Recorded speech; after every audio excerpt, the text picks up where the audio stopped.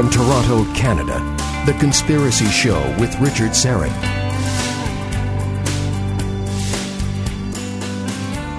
And welcome to the Audio Imaginarium. Come on in, weary traveler. Hang your cloak on a peg, grab a stool, and come gather round the fire. There are stories to be told, and you are among friends. And it is great to be with you again. Carl Gallups is here for the full 2 hours to discuss end times prophecy, the antichrist, the satanic deception, the construction of the third temple. How crucial is that to end times prophecy? All of this detailed in his new book, Masquerade, Prepare for the Greatest Con Job in History. Quite a provocative title. Also, if you haven't already done so, please take a moment and register for my free monthly newsletter, Inner Sanctum. I'll be starting work on the October issue sometime next week. And to register, go to strangeplanet.ca, and up near the top, you'll see a little yellow banner that says, click here to subscribe. Click on it, and a little box will pop up asking for your email. And that's it. You're done. You'll start receiving Inner Sanctum delivered right to your email inbox every month, absolutely free. And Inner Sanctum includes my monthly brief, which is a column on my views on the big issues of the day. There's also a look back at the month in UFO or conspiracy history. There is my podcast episode pick of the month for my podcast, Conspiracy Unlimited. There's a spotlight on a past guest, a book recommendation, and much more. Inner Sanctum. Again, subscribe today at strangeplanet.ca. Well, we are, Carl Gallups believes, living in prophetic times. Consider the institutions of education, entertainment, science, information, and communication technology, even the church, that have been either distorted or completely usurped by the demonic realm, he writes. Contemplate the sheer deluge of the doctrines of demons that continues to pour forth upon humanity from all of these sources. And think of the younger citizens of this planet who've only known this kind of diabolical fakery for their entire lives. Is there any wonder that so much confusion reigns across the planet, he says? What kind of world to come is being created by this torrent of filth and fraud? The Bible gives us the answer. It's all hurtling toward the kingdom reign of the man of lawlessness. The deception continues to unfold before us every single day. It commenced ages ago with a steady drip, drip, drip. Then it eventually evolved into a rapidly flowing stream. Then it blossomed into a raging river. Now it's bearing down upon us like a devastating tsunami. And much of today's church is sound asleep as it approaches. In Masquerade, Prepare for the Greatest Con Job in History, he writes, we will witness the unveiling of some of the grandest mysteries of God's Word. We can read the first-hand account about a stunning end-times vision that is currently sweeping the planet and changing lives for the kingdom. Carl Gallups has been the senior pastor of Hickory, Hammock Baptist Church in Milton, Florida, since 1987. He is also a critically acclaimed Amazon top 60 best-selling author of 8 books and counting. Carl is a graduate of the Florida Law Enforcement Academy, Florida State University, where he has a Bachelor of Science degree in criminology, and the New Orleans Baptist Theological Seminary. He's got a master's in divinity. He serves on the Board of Regents at the University of Mobile in Mobile, Alabama. And Carl is a former decorated law enforcement officer. He's also a frequent guest preacher at national prophecy and Bible conferences. He's preached the gospel of Jesus Christ on 3 continents, in 4 nations, and all over the United States and Canada, including Hawaii and Alaska. His previous books include The Rabbi Who Found Messiah, When the Lion Roars, Gods and Thrones, Gods of Ground Zero, Gods of the Final Kingdom, and his latest, Masquerade, Be Prepared for the Greatest Con Job in History. Carl, how are you? Richard, my dear friend, listen, it's an honor to be with you and your fantastic audience. Thanks for having me on tonight. Oh, my pleasure. Masquerade. This book, I understand, was written and sent to the printer before the pandemic hit last, November, December. But it's interesting because I want you to talk to me and my audience about the cover of this book, which is kind of, the timing is very eerie. It freaked me out, and my publisher, and the cover designer. And it's not just the cover, it's the contents. Let me explain. I wrote this book in 2019. I think it was finished by late summer. It had to get into the publishers in the fall because we had to do the cover work, and the title had to be solidified. And of course, I get a big say in that. But I'm published with a major publisher, so they foot the bill on everything. And so, they get the final say on the title, and they get the final say on the release date. So they finally settled on that title, Masquerade, based upon the contents of the book, and then Prepare for the Greatest Con Job in History as the subtitle, and then the cover. And I'll explain to your audience what it is. But to set it up, then they said, all right, we're going to release it in March of 2020, because that's, the first quarter of 2020, and it's just a good release date. And the publisher was also releasing several other, what they thought would be big blockbuster hits in that same quarter, and so they were going to do that. It's Defender Publisher, and one of the largest publisher of Christian books, and then, of course, they're affiliated with Skywatch Television, which is a international, hugely popular Christian television show, and prophecy, et cetera, et cetera. So that's why they wanted to release it in March. Okay, now, remember, in summer of 2019, I knew nothing. No one knew anything. At least, none of us regular people knew anything about COVID and the shutdown of global economies and the shutdown of the church all over the world and putting people in their homes and the whole mask-wearing business, and not only the pandemic but the fear-demic and just everything that goes with it. A lot of the concern was real. A lot of the panic and fear was irrational, illogical, in my humble opinion. We can talk about that later if you want. But we didn't know anything about this. And so they settled on the title Masquerade. Okay, well, what's the world going through right now? A masquerade. And I'll tell you why that title in just a moment. Well, it comes from 1 Corinthians 11 that speaks of Satan. Even he masquerades as an angel of light, particularly as he's pulling off his end time fiasco that he's got coming. According to the Word of God, it's out of the mouth of Jesus, it's out of the mouth of Paul, it's out of the mouth of Peter and John. And Paul is the one that wrote the church at Corinth, and he says, look, Satan will masquerade. He'll put on a mask and pretend like he's something he's not, and he will deceive the world. Jesus said the deception would be so great that even the very elect could be deceived in the last days. So that's what I was writing about, but in the midst of it, I was putting together the mechanics of how all of this is going to be pulled off and how close we are to it being pulled off. And I wrote about how the spirit of Antichrist is going to work through the governments, if you will, or the institutions of the world, basically to shut down the church. And I wrote this in 2019 now, brother. I also wrote a few words in there, a couple paragraphs about maybe using a pandemic to do it. I actually said that.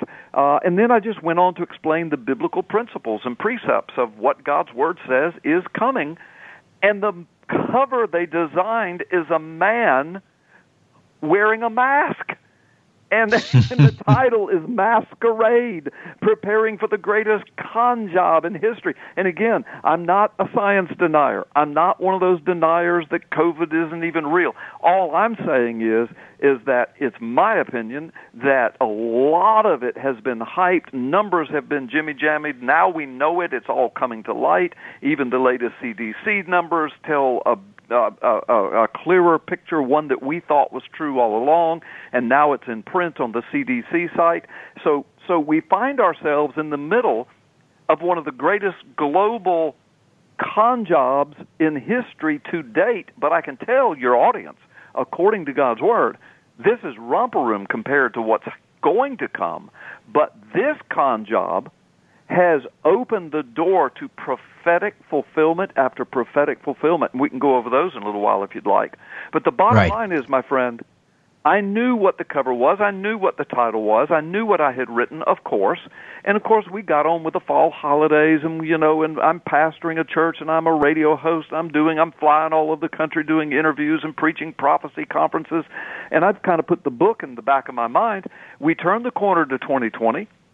Then January and February, we start hearing about COVID, and Donald Trump's trying to shut down the borders in America from Chinese influx, and the left is attacking him, and he's just gotten over the whole impeachment thing, and the country's in an uproar, and then the next thing you know, it turns March, and now they're talking about, well, we're thinking about locking everybody down. We're thinking about shutting the economy down. And there was a big fight going on. And do we need to wear masks or not wear masks? And everybody was weighing in on that.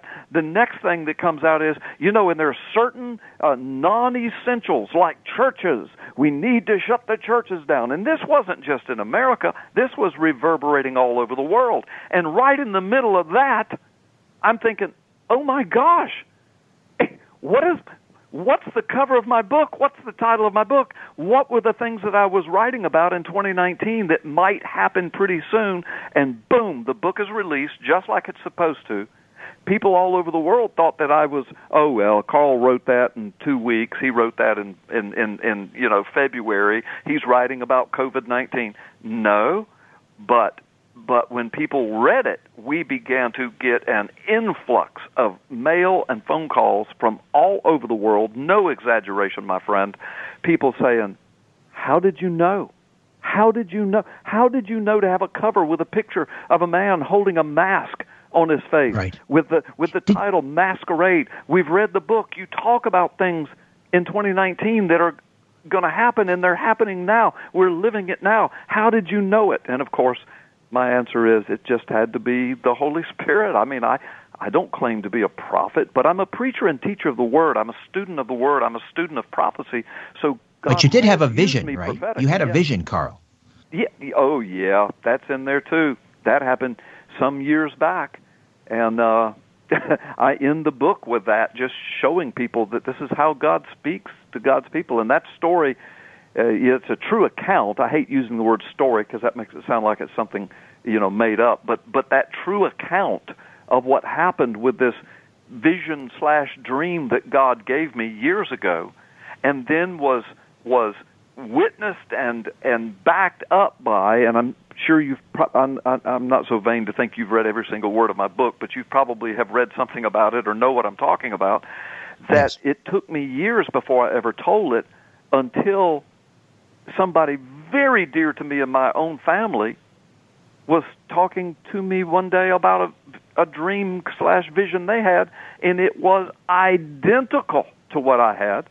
And then, that was just blew me away. And again, I can get into the details with the audience if you want me to later. But then the next thing, I'm preaching a prophecy conference a few years later, and a woman that's there, a young woman from Peru, who happened to be at a conference in Minneapolis, she came up to my table out in the foyer. There's 1,000-something people there.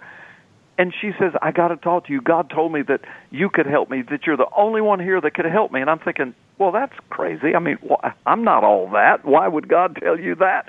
And she said, I had a dream, and I need you to interpret it. And I said, ma'am, I'm not an interpreter of dreams. I don't claim to be that. I'm a preacher. I'm an ex-cop, criminal investigator. I'm a preacher. She said, well, will you please let me tell you? I said, yeah. She starts speaking it. My son, my grown son, who goes with me to these conferences, he was in his 30s then, he's in his early 40s now, he was standing beside me. He grabbed my arm as she was speaking, and he said, oh my gosh, Dad, that's the same dream you had, and the same dream, and it was his son, my grandson, that had it years before me and had never told anybody except my wife, and my wife had never told me until I told her the dream I had, and she said, you've got to talk to your grandson. And when he started telling me, it was identical, right down to the nitty-gritty details. Then this woman from Peru, who's in Minneapolis, standing at my table with my son beside me, she starts giving the exact same details, brother. Details. And we've got about 5 minutes. Just give us a taste. What was the dream? Okay, I mean, I'm not trying to be coy. I mean, I can lay the whole thing out, but I for radio, I'll do it quickly. People don't want me to talk about it for an hour, but I can tell you that the dream basically was of what was going to happen in the last days, and it started like this. And when I tell it, just keep in mind, when my grandson described it to me, because my wife said, "Tell your grandfather what you told me 4 or 5 years ago," and she was sworn to secrecy, but he was older then, and he started telling it. And then keep in mind that this woman at this prophecy conference in Minneapolis, remember, I live on the Gulf Coast, and she's from Peru. And there's a huge connection there because, as it turned out, after I did the whole thing with her and told her what it was about, because I had had the dream, and she's standing there weeping, I said, "Where are you from?" Because I speak Spanish conversationally, and I said, "You sound like you're from Peru." She said, "I am." I said, "Where?" And she named the city, and I said, "Well, my church has a school there for poor children. We started that school. We've been involved for 20 years." She said, "What's the name of it?" I told her. Now, it's in Lima, and Lima's like 9 million people. Right. She not only knew the school, but she and her whole family lived blocks from it. What's the chances of this, man? I mean, it's unbelievable. She said, "Oh, I know so-and-so, and I know so-and-so." We're in Minneapolis. I've never met her in my life. But the dream was this. And I just went to bed one night. I thought it was a dream, but when I woke up, I couldn't shake it. I couldn't shake it for weeks. I couldn't shake it for months. I could still smell it, feel it. I could see the colors. It was all in color. I could smell smells in it. It was more like a vision, if you will, kind of like the Apostle Paul when he got caught up to paradise. And I'm not comparing myself to him, but you remember he described it, and he said, "I don't know if I was in the body or out of the body. All I know is I was someplace else. And I found myself in the presence of God, in the throne room of God." Well, I wasn't in the throne room of God, but I was someplace else. And apparently so was my grandson. And apparently so was this woman from Peru years later, because we all had the exact same dream. And the basic structure of the dream is this. And I know when your audience hears it, you're going to have people write and say, "I've had the same dream," because we've had now thousands of people around the world, because I preached this in a prophecy conference about a year ago, too. Now I've put it in my book, and many, many tens of thousands of people are reading it, and people are just flooding us with emails and phone calls saying, "I've had the same dream. I never could share it with anybody because I was scared people think I was crazy. But yours has been verified." And so they're telling it, and here's how it goes. And so some of your listeners are going to tell you they've had either the very same dream or something similar to it, because I'm convinced we're getting very close, Richard, and God is revealing this. But I was standing in a field late at night. It seemed like it was night, and I don't know where I was. Behind me was the sound of a huge city, like Toronto, if you will. Horns honking, sirens going, the voices, people. I could hear children laughing, people talking, some screaming, but not in horror or terror, just the stuff of life. I could hear construction going on. It was at night, and I was looking into the sky, and the stars were gorgeous, Richard, just beautiful. I can't describe to you how real and beautiful everything was. And I found myself in my dream, but I thought I was there, naming the different constellations. I've been kind of an astronomy buff for years, and so I was saying, "Well, look, there's this, and there's that, and there's that." And then the stars, the constellations, started moving around and changing colors before my eyes. And I remember thinking, "Wow, that is weird. If I didn't belong to the Lord, I'd be freaking out right now." But something's happening in the heavens. There's something going on. Something is shifting. Something interdimensionally is happening. And about that time, I heard screaming of horror and terror behind me, but I wasn't allowed to turn around and look. I just couldn't. I was just looking at what was happening in the sky. And Carl, I got to jump in. We're going to jump in and a cliffhanger here. Yeah. We'll take a quick time out, come back, and you'll finish telling us about this vision. And perhaps people who have had a similar dream or vision will share that with us in the second hour. Carl Gallups will be with us for the full 2 hours, and we will open up the phone lines in the second hour. We'll take a quick time out, back with more. Carl Gallups, Masquerade, Be Prepared for the Greatest Con Job in History, as we talk about the satanic deception right here on The Conspiracy Show. My name is Richard Serrett. Stay with us.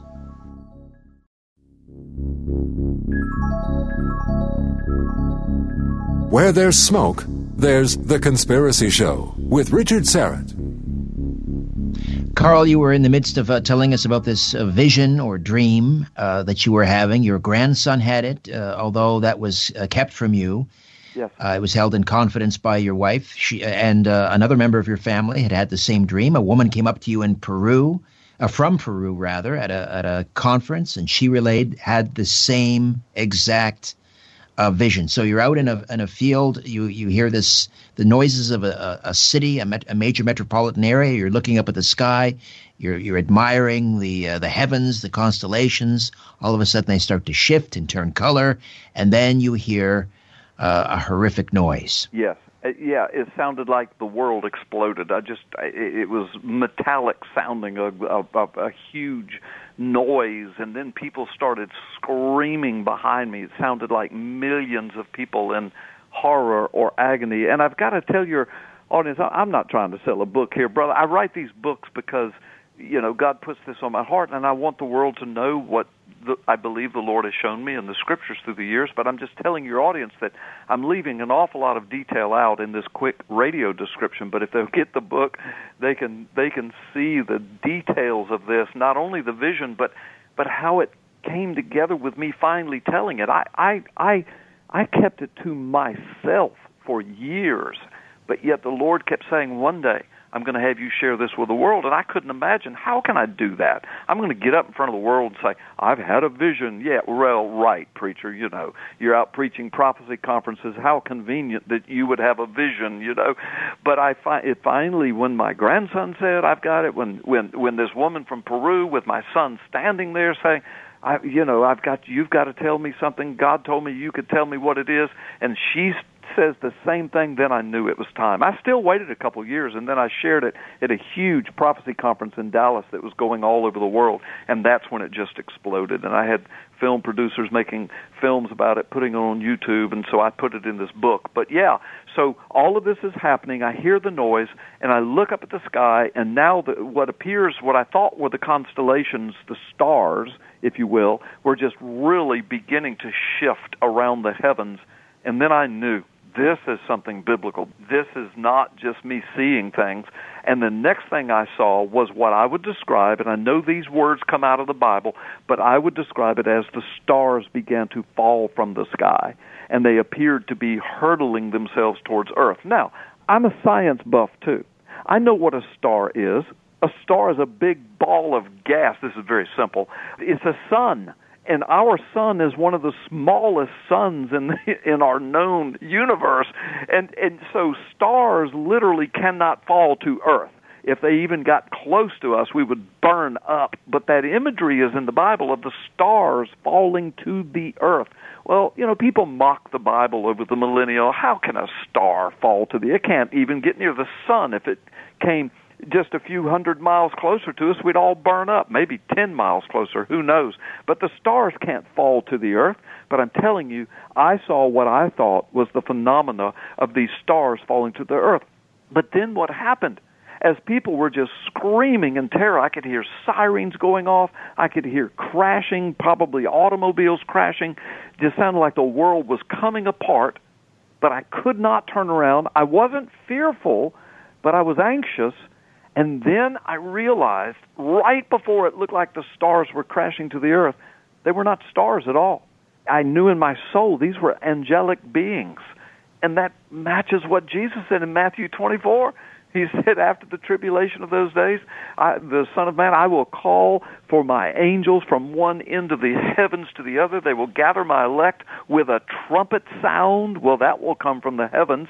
Maybe that was that metallic groaning I heard. I don't know. But I realized then the next thing, I'm being lifted up, but I'm in what I thought was some kind of I'm just going to call it a container for right now. I described this in my book. I looked to my left, and my wife was there. And I know people are saying, well, how convenient. You and your wife get raptured out. Well, I'm just telling you what happened to me. And the next thing I realized that there was an entity, a being, an intelligence, a benevolent intelligence that was over to my right. But again, I was not allowed to look upon him. But I knew in my heart it was one of these angelic beings, and off we went. And the next thing I know, it was like a Star Wars movie.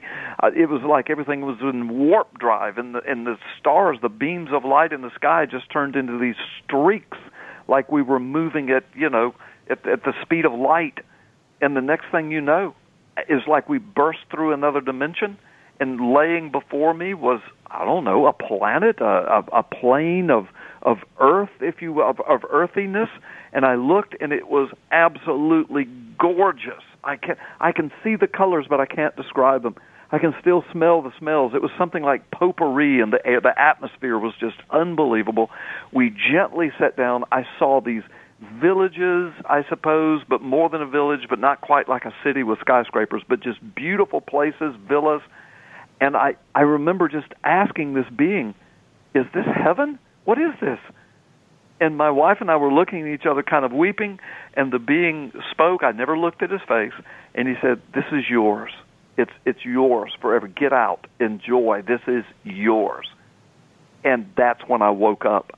And I was so furious. I talk about this in the book. When I woke up and realized where I had been and what was happening, in that I thought was a dream, but I couldn't shake it. I got up, I walked around the room, I got back in bed, and I willed myself to go to sleep, and just what I kept saying, Lord, please take me back, please take me back. It reminds me again of the Apostle Paul when he was caught up to paradise, and after it was over, he said, I wish that I could be separate from my body and with the Lord. I would give anything, and I'm paraphrasing, but he said I'd give anything to go back to that, but I'm convinced that God has me here to be used for His glory until the time is right. And, of course, that's what happened with Paul. And, again, I'm not comparing myself to Paul. Right. I'm just trying to explain to your audience who may not have ever had anything like this, that these kinds of experiences are real. They're in the Bible, Paul, John, Daniel, these guys, and little peons like me have had similar experiences, and now I'm finding thousands all over the world. So, again, the deal was, Richard, even the dream itself, it was so mind-blowing, and after it was all over, I kept wanting to tell my wife, but I thought, she'll think I'm crazy. She'll think. She'll think. Are you describing? Is what you're describing what they call a pre-tribulation rapture? Oh, yeah. Listen, I really don't try to define it in any of those terms. It could be pre, it could be mid, it could be post. It just would depend upon what else was going on in the world at the time, and I wasn't shown that. I wasn't given a date or a time. I was just shown, I believe, that we're getting close. And again, I don't set dates. My people know me. Brother, I was a criminal investigator and deputy sheriff, and I need black and white. I need fingerprints and DNA and evidence, and I'm not a sensationalist in this way. Some of the things I say are sensational because God's word is sensational, and we're living in biblically sensational times. But I'm just calling it black and white. And okay, so your grandson and this woman from Peru, and there was, I think, another member of your family. I'm not sure, but did they describe being taken up in some sort of a container and being shown as paradise, exactly. and also the same words uttered by this angelic being, "Get out, this is yours"? Yes, in fact, let me, if you don't mind, I'll just share a little bit of that with your audience if you think it's appropriate. Yes. Okay. I think we've got about a minute here. Carlos, you tell me when we're going to break, but I think we've got about a minute. Okay. Well, we won't have time, but my quick answer to you is yes. My grandson was just a little boy when he had it. He told his grandmother, my wife, and swore her to secrecy. But it was years later when I had it, unbeknownst that my grandson had had anything like that, my wife kept it secret. He didn't even tell his mom and dad. He only told my wife, who he's still to this day very close to. My grandson's grown and married and getting ready to have his own son now. But when I finally, years later, I was sitting having coffee, I told my wife, baby, I got to tell you something that happened to me some years back. I start telling her, and her mouth dropped open, and she said, your grandson, who then was more than a little boy, now I think he was 10 or 11, she said, he's coming to our house after school. You've got to tell your grandson this dream. I said, why? I could barely tell you. Why do I have to tell my grandson? He's going to think his pawpaw is out of his mind. She said, oh, no. She said, I'm not going to say anything else. I'm not going to tell him anything. When he walks in the door, you sit him down and ask him to tell you about his, quote, rapture dream. I said, okay.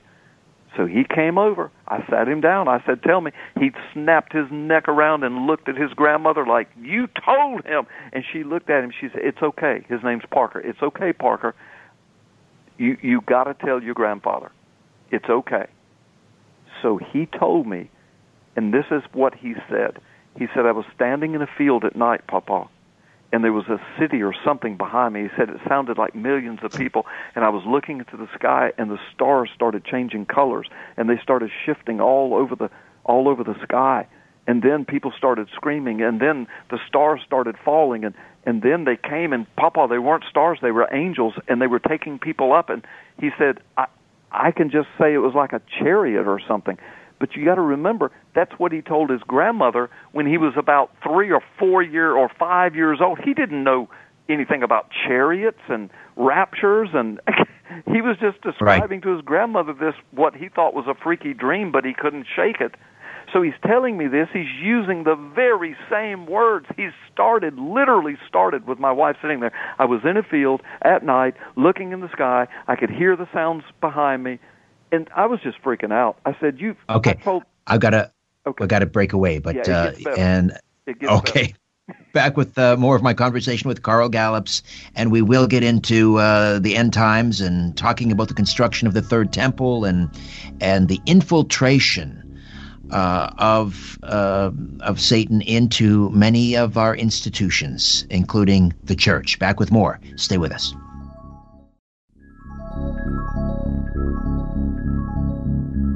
Big Brother is listening, and so are you, to The Conspiracy Show with Richard Serrett. Carl Gallup stays with us, carlgallups.com, and the new book is Masquerade, Prepare for the Greatest Con Job in History. I would love to spend more time delving into that vision, but I do want to move on and cover some of the major points in the book. Now you can make me sound crazy. No. Okay. But I mean, so what you're describing obviously is this vision.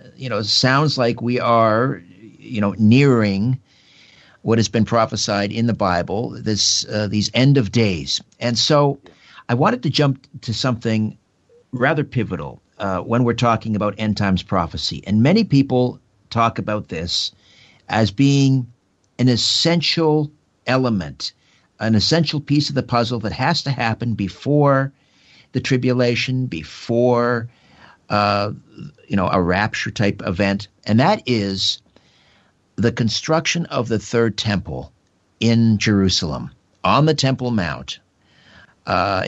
People can imagine something like that happening. It would likely cause World War III. And I do want to talk about the Abraham Accords here in a little bit, but you actually blew my mind reading about this, because when even having you on tonight, people were saying, ask him about the third temple and how is that coming? Is the third temple already built, or is it is it going to be constructed soon? Some people think it's actually being built piece by piece, and is getting ready to be assembled and so forth.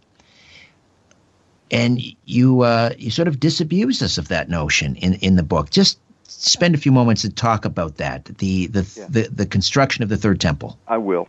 And let me just say to your audience before we shift to that, please, before you judge what I was saying, I did not even come near finishing what happened with the vision. Please read the book. The details are there. It's quite mind-blowing, and it's very, very hard to dispute once you see the line of witnesses that came in contact with this understanding.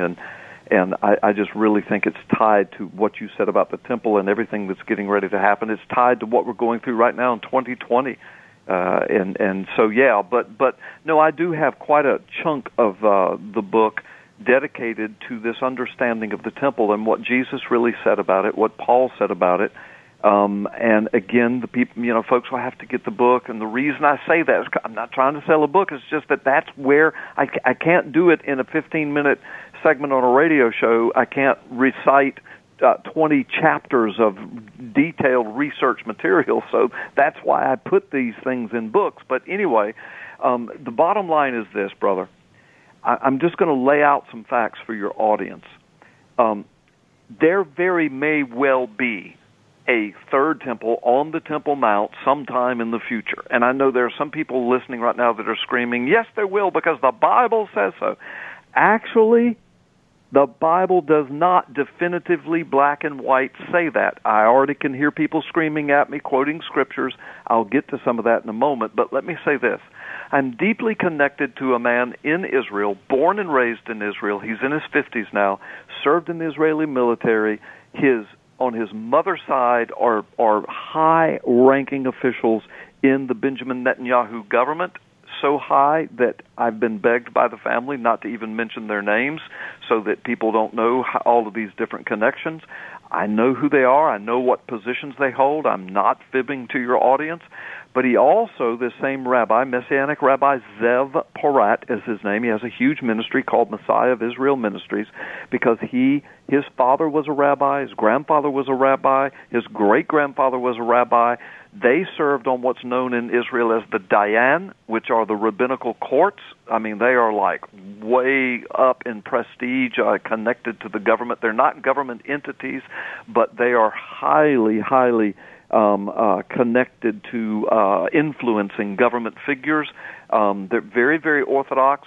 Zev was raised in all of that. He was raised in Bnei Brak, Israel, it is the most orthodox rabbinical community on the planet, much less in Israel.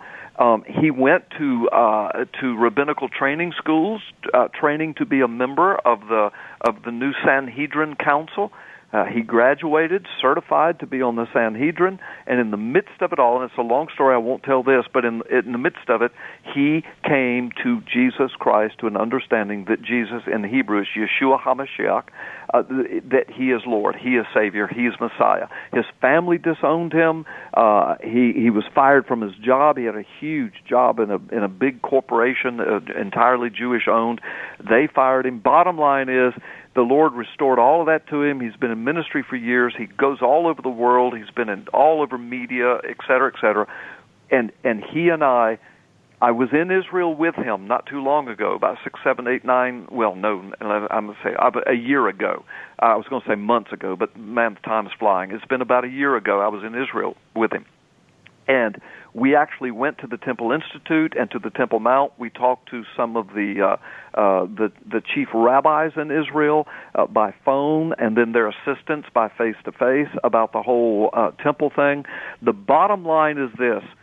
Zev Porat has deep connections in the government, deep connections in the rabbinical community, deep connections in the military, and I cite all of this in the book. I give right out of mainstream media. I back up everything I'm getting ready to tell your audience. The vast, vast, vast, vast majority of the Israeli people do not want a temple there. They have most of the Israelis in Israel don't even know where the temple, the Temple Institute is on the Temple Mount, in the Temple Mount area. In other words, that tourist site that all the people from around the world go to the Temple Institute. Pardon my interjection again, Carl. This is a short segment, so we're going to take a quick time out, come back, and continue to talk about the third temple. So important to end times prophecy, according to many. And until you get the third temple, they say, there can be no Jacob's troubles. There can be no end times. There can be no antichrist and so forth. So we'll get back to that in just a moment. Richard Serrett here on The Conspiracy Show in conversation with Pastor Carl Gallups. Don't go away.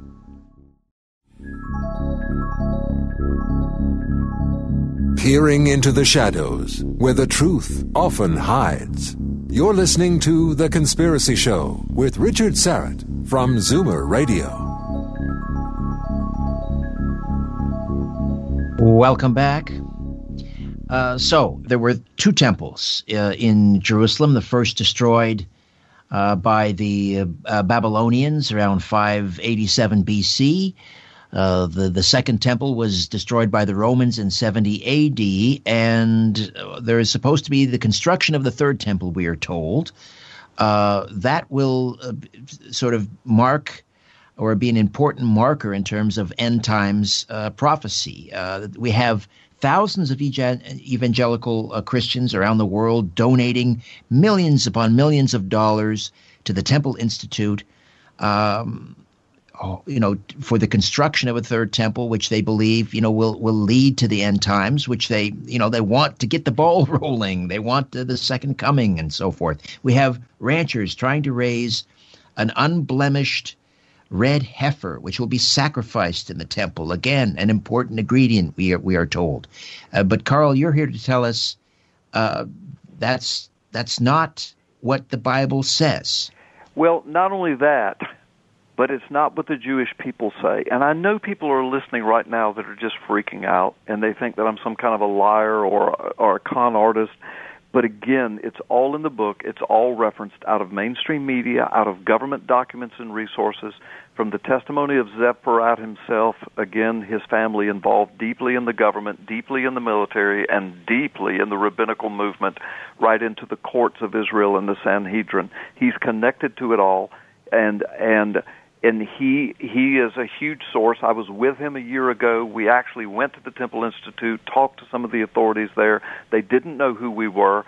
We didn't lie to them, but we just didn't tell them who we were and why we were saying what we were saying and asking what we were asking. And so they thought we were all in favor of helping them. But the bottom line is this, and my book documents this: there's only a minuscule number of Orthodox Jews. See, Orthodox Judaism is divided into denominations much the same way that Christianity is. And so you can have Catholics and you can have Protestants and the Church of England, all right? And you got then among the Protestants and you've got the evangelicals, and you've got all kind of denominations. Well, Judaism is the same way. And the very, very most Orthodox, even among them, there is only a small denomination who they truly want a temple on the Temple Mount. I mean, they want to go back to the old days. They want a temple and they demand it, but the government has no intention of doing that. But the kind of the compromise, and it's the best kept secret in Israel, the only ones that don't get it are the Christians around the world. But the deal is the government has already issued many declarations. We are not going to destroy the mosque and build a temple on the Temple Mount. We have no intention, no desire to do that. But there is a small number of Orthodox who do. But when you poll the people of Israel, overwhelming majority, and this has been documented in mainstream Jewish media, in some of the most orthodox printing of Jewish media, that the overwhelming majority say, no, we do not want a temple. It will be World War III. We just want to live in peace. We don't want war to break out in our front yards and in our backyards. We do not want that. It means nothing to us like that. Most Jews in Israel are not even looking for the coming of Messiah, if you will. Most of them are just very historically, traditionally related to the traditions of Orthodox Judaism, but they're not walking around every day like many Christians are, saying, "Man, I'm looking for the rapture, looking for the return of the Lord." But they're not walking around. Of course, they've denied that Jesus is Christ, so they're still looking for their Messiah. But they don't say, we need to build him a temple. He's going to come to the temple. Right. The vast majority don't. So, bottom line is, what does the Bible say about the third temple, well, if anything? I will get there, but I got to say this. The bottom line is the Temple Institute, Zev has got it firsthand from people who know, and I put this in the book and referenced it. They have already raised billions, many billions of dollars. They could build, Zev says that they could build 10 complete temple complexes right now if they wanted to. They've got so much money coming in. The government knows it. The people know it. Who's sending it? The Jews around the world? No. The Jews don't want it. It's evangelical Christians because they think the Jews want it, and so the Jews play to that. They played. It's a money-raising thing. I'm telling you. This is the best-kept secret. All right, now the Bible. So, again, I could talk for hours. That's why I'm telling people to get the book. But the bottom line is this. There is no passage in the Scriptures that definitively, black and white, declares that there will be a third temple on the Temple Mount in the third day, because the second temple is destroyed, and that's where Antichrist is going to set himself up. I know people are screaming. They're saying, what about 2 Thessalonians chapter 2? Well, I deal with that deeply in the book, and you've read it. You know what I'm getting ready to say.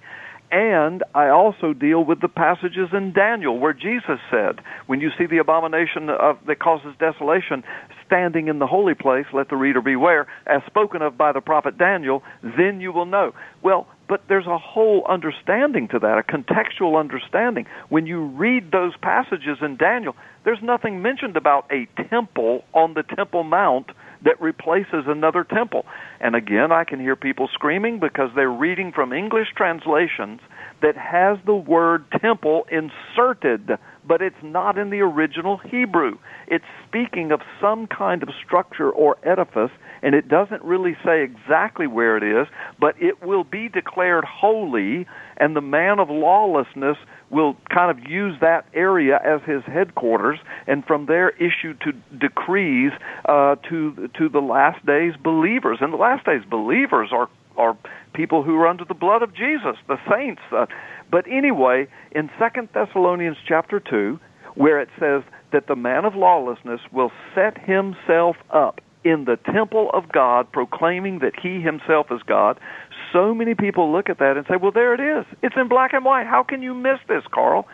But that's not the context. That's not what it says. I show it in my book. When you go to the original manuscripts, the word for temple is not temple, it is naos. The word for temple in Greek is hieron, which means the temple complex that we think of sitting on the Temple Mount. The word naos literally means the innermost sanctum of the temple, the holy place. But if you'll look at that in the Greek dictionary, it says it can either mean the inner sanctum of the temple, like the Holy of Holies, or the Greek dictionary says most frequently used in the New Testament to represent the church or the body of the believer himself. Now, when you look at 2 Thessalonians chapter 2, Paul wrote that. He's writing the church, and he tells the Thessalonica church, he said, I shouldn't have to write you this. I've told you this. I've written these things before. I have preached this among you. You should already know these things. I shouldn't have to tell you. Well, where would he have written them? Well, when you look at his other books, he never uses the word hieron. When you see the English translations about the temple, there's one place where Paul talks about, and when the priests go up to the hieron, the temple, and offer their sacrifices there, etc., etc. Every time he uses temple from there on out, he uses the word naos. And every time he uses it in its symbolic form. Know you not that you are the naos of God, the temple of God? Don't you know that your body is the naos of God, the temple of God, in which the Holy Spirit lives? Don't you know that in the last days, Ephesians 2, God is building up a holy naos unto himself? Jew and Gentile are the building blocks. Under the blood of Jesus, Christ is the head. The church is the temple. Jesus described himself as the temple. I'm one greater than the temple is here. Destroy this temple, pointing to himself, and in 3 days I'll raise it again. Well, Jesus Christ. What is the church called? The body of Christ. If Jesus is the temple and now we're the body of Christ, Paul is saying we are the naos. So what did he say in 2 Thessalonians? When Paul's speaking, he's only 3 years away from the temple being gone. He was killed in 67 A.D. The temple's gone in 70 A.D. Paul's writing this a little before 67 A.D., probably about 64 A.D. So the temple is still there. Paul's not concerned with being a Judaizer, a Jew, and sacrificing lambs on the altar. He's the one that says Jesus is the Lamb of God. Carl, I got to jump in here. Another time out, top of the hour. We'll pick this up on the other side. Carl Gallups stays with us into hour 2. Don't go away.